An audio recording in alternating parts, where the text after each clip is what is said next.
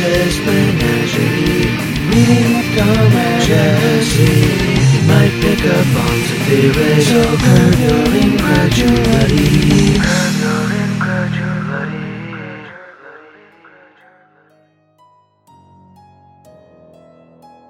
Socialism, Utopian and Scientific, by Freidrich Engels.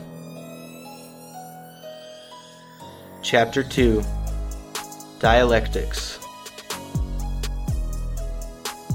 In the meantime, along with and after the French philosophy of the 18th century had arisen the new German philosophy, culminating in Hegel. Its greatest merit was the taking up again of dialectics as the highest form of reasoning. The old Greek philosophers were all born natural dialecticians, and Aristotle, the most encyclopedic of them, had already analyzed the most essential forms of dialectic thought. The newer philosophy, on the other hand, although in it also dialectics had brilliant moments, e.g. Descartes and Spinoza, had, especially through English influence, become more and more rigidly fixed in the so-called metaphysical mode of reasoning, by which also the French of the 18th century were almost wholly dominated, at all events in their special philosophical work. Outside philosophy in the restricted sense, the French nevertheless produced masterpieces of dialectic. We need only call to mind Diderot's Le Nouveau de Rameau and Rousseau's Discourse on the Foundations of Inequality Among Men. We give here in brief the essential character of these two modes of thought.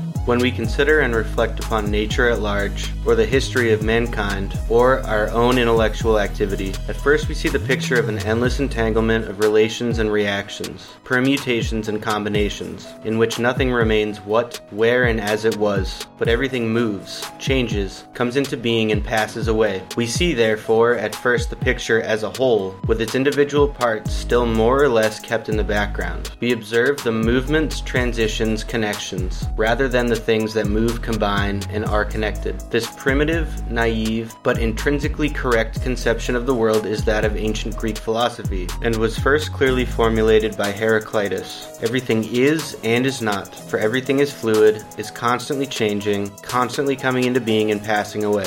This conception, correctly as it expresses the general character of the picture of appearances as a whole, does not suffice to explain the details of which this picture is made up, and so long as we do not understand these, we have not a clear idea of the whole picture. In order to understand these details, we must detach from them our natural, special causes, effects, etc. This is primarily the task of natural science and historical research, branches of science which the Greek of classical times, on very good grounds, relegated to a subordinate position, because they had first of all to collect materials for these sciences to work upon. A certain amount of natural and historical material must be collected before there can be any critical analysis, comparison, and arrangement in classes, orders, and species. The foundations of the exact natural sciences were, therefore, first worked out by the Greeks of the Alexandrian period, and later on, in the Middle Ages, by the Arabs. Real natural science dates from the second half of the 15th century, and thence onward it had advanced with constantly increasing rapidity. The analysis of nature into its individual parts, the grouping of the different natural processes and objects in definite classes, the study of the internal anatomy of organized bodies in their manifold forms, these were the fundamental conditions of the gigantic strides in our knowledge of nature that have been made during the last 400 years. But this method of work has also left us, as legacy, the habit of observing natural objects and processes in isolation,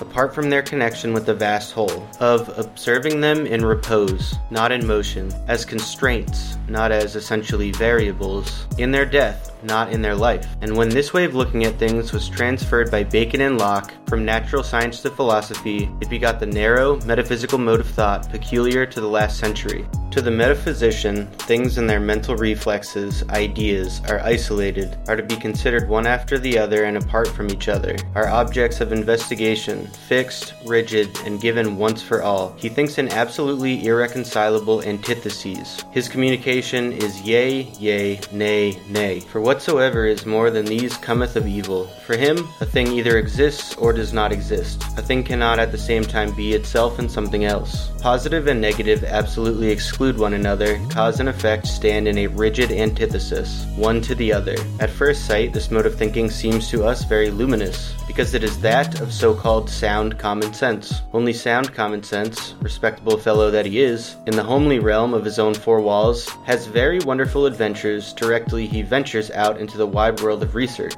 And the metaphysical mode of thought, justifiable and necessary as it is in a number of domains, whose extent varies according to the nature of the particular object of investigation, sooner or later reaches a limit beyond which it becomes one-sided, restricted, abstract, lost in insoluble contradictions. In the contemplation of individual things, it forgets the connection between them. In the contemplation of their existence, it forgets the beginning and end of that existence, of their repose. It forgets their motion. It cannot see woods for the trees. For everyday purposes, we know and can say, e.g., whether an animal is alive or not. But upon closer inquiry, we find that his is, in many cases, a very complex question, as the jurists know very well. They have cudgeled their brains in vain to discover a rational limit beyond which the killing of the child in its mother's womb is murder. It is just as impossible to determine absolutely the moment of death, for physiology proves that death is not an instantaneous, momentary phenomenon, but a very protracted process. In like manner, every organized being is every moment the same and not the same.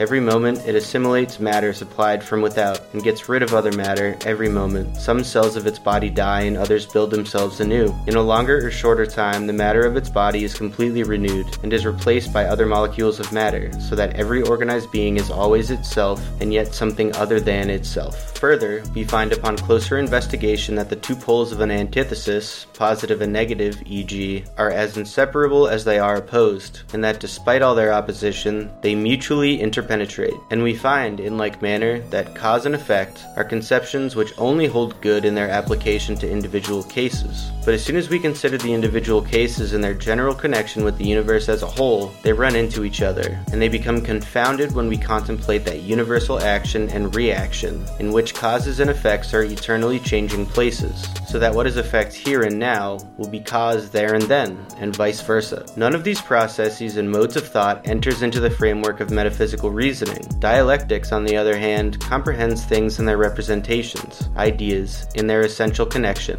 concatenation, motion, origin, and ending. Such processes as those mentioned above are, therefore, so many corroborations of its own method of procedure. Nature is the proof of dialectics, and it must be said for modern science that it has furnished this proof with very rich materials increasingly, daily, and thus has shown that, in the last resort, nature works dialectically and not metaphysically, that she does not move in the eternal oneness of a perpetually recurring circle, but goes through a real historical evolution. In this connection, Darwin must be named before all others. He dealt the metaphysical conception of nature the heaviest blow by his proof that all organic beings, plants, animals, and man himself are the products of a process of evolution going on through millions of years. But the naturalists who have learned to think dialectically are few and far between, and this conflict of the results of discovery with preconceived modes of thinking explains the endless confusion now reigning in theoretical natural science, the despair of teachers as well as learners, of authors and their readers alike. An exact representation of the universe, of its evolution, of the development of mankind, and of the reflection of this evolution in the minds of men can therefore only be obtained by the methods of dialectics, with its constant regard to the innumerable actions and reactions of life and death, of progressive and retrogressive changes. And in this spirit, the new German philosophy has worked. Kant began his career by solving the stable solar system of Newton and its eternal duration,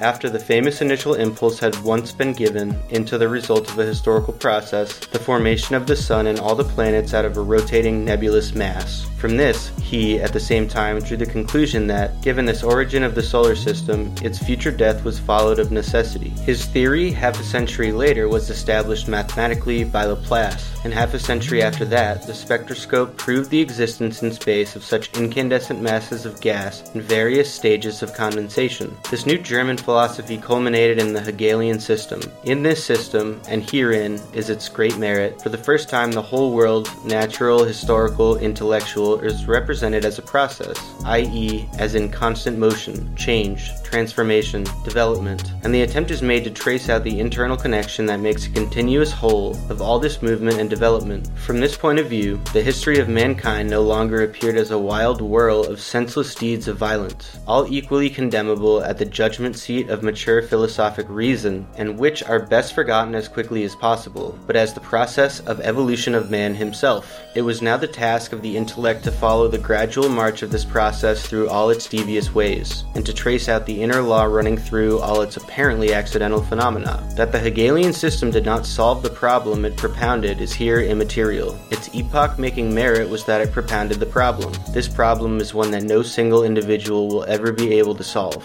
Although Hegel was, with St. Simon, the most encyclopedic mind of his time, yet he was limited first by the necessary limited extent of his own knowledge, and second, by the limited extent and depth of the knowledge and conceptions of his age. To these limits a third must be added. Hegel was an idealist. To him, the thoughts within his brain were not the more or less abstract pictures of actual things and processes, but, conversely, things in their evolution were only the realized pictures of the idea, existing somewhere from eternity before the world was. This way of thinking turned everything upside down, and completely reversed the actual connection of things in the world. Correctly and ingeniously as many groups of facts were grasped by Hegel, yet, for the reasons just given, there is much that is botched, artificial, labored, in a word, wrong in point of detail. The Hegelian system itself was a colossal miscarriage, but it was also the last of its kind. It was suffering, in fact, from an internal and incurable contradiction. Upon the one hand, its essential proposition was the conception that human history is a process of evolution, which, by its very nature, cannot find its intellectual final term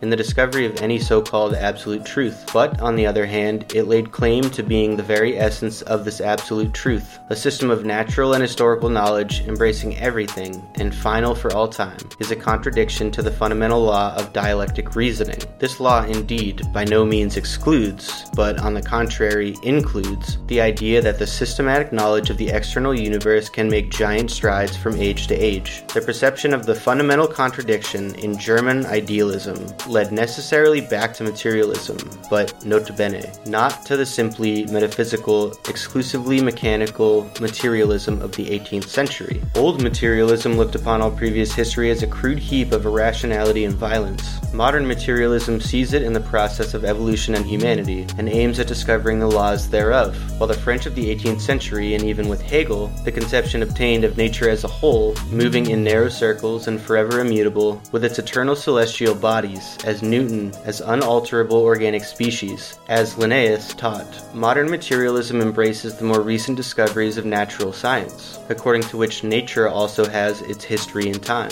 The celestial bodies, like the organic species that, under favorable conditions, people them, being born and perishing. And even if nature as a whole must still be said to move in recurrent cycles, these cycles assume infinitely larger dimensions. In both aspects, modern materialism is essentially dialectic, and no longer requires the assistance of that sort of philosophy which, queen-like, pretended to rule the remaining mob of sciences. As soon as each special science is bound to make clear its position in the great totality of things, and of our knowledge of things, a special science dealing with this totality is superfluous or unnecessary. That which still survives of all earlier philosophy is the science of thought and its law, formal logic, and dialectics. Everything else is subsumed in the positive science of nature and history. Whilst, however, the revolution in the conception of nature could only be made in proportion to the corresponding positive materials furnished by research, already much earlier certain historical facts had occurred which led to a decisive change in the conception of history. In 1831, the first working class rising took place in Lyons between 1838 and 1842. The first national working class movement, that of the English Chartists, reached its height. Class struggle between the proletariat and bourgeoisie came to the front in the history of the most advanced countries in Europe, in proportion to the development, upon one hand, of modern industry, upon the other, of the newly acquired political supremacy of the bourgeoisie.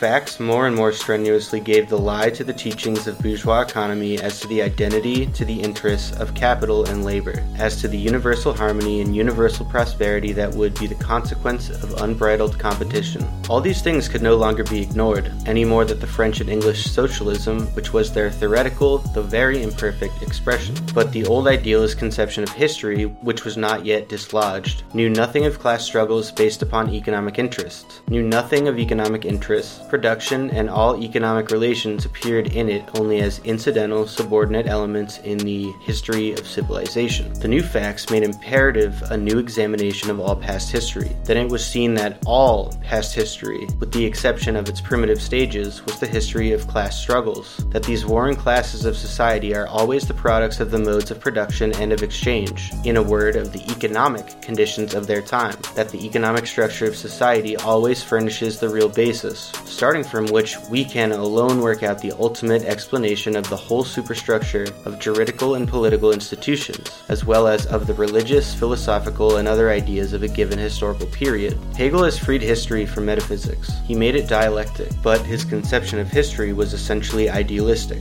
But now idealism was driven from its last refuge, the philosophy of history. Now a materialistic treatment of history was propounded, and a method found of explaining man's knowing by his being, instead of, as heretofore, his being by his knowing. From that time forward, socialism was no longer an accidental discovery of this or that ingenious brain, but the necessary outcome of the struggle between the two historically developed classes, the proletariat and the bourgeoisie. Its task was no longer to manufacture a system of society as perfect as possible, but to examine the historico-economic succession of events from which these classes and their antagonism had of necessity sprung, and to discover in the economic conditions thus created the means of ending the conflict. But the socialism of earlier days was as incompatible with this materialist conception as the conception of nature of the French materialists was with dialectics and modern natural science. The socialism of earlier days certainly criticized the existing capitalistic mode of production and its consequences, but it could not explain them and therefore could not get the mastery of them. It could only simply reject them as bad. The more strongly this earlier socialism denounced the exploitations of the working class, inevitable under capitalism, the less able was it clearly to show in what this exploitation consisted and how it arose. But for this it was necessary to present the capitalistic mode of production in its historical connection and its inevitableness during a particular historical period, and therefore also to present its inevitable downfall, and to lay bare its essential character, which was still a secret. This was done by the discovery of surplus value. It was shown that the appropriation of unpaid labor is the basis of the capitalist mode of production, and of the exploitation of the worker that occurs under it. That even if the capitalist buys the labor power of his laborer at its full value as a commodity on the market, he yet extracts more value from it than he paid for, and that in the ultimate analysis, this surplus value forms those sums of value from which are heaped up constantly increasing masses of capital in the hands of the possessing classes. The genesis of capitalist production and the production of capital were both explained. These two great discoveries, the materialistic conception of history and the revelation of the secret capitalistic production through surplus value, we owe to Marx. With these discoveries, socialism became a science. The next thing was to work out all its details and relations. End of Chapter 2.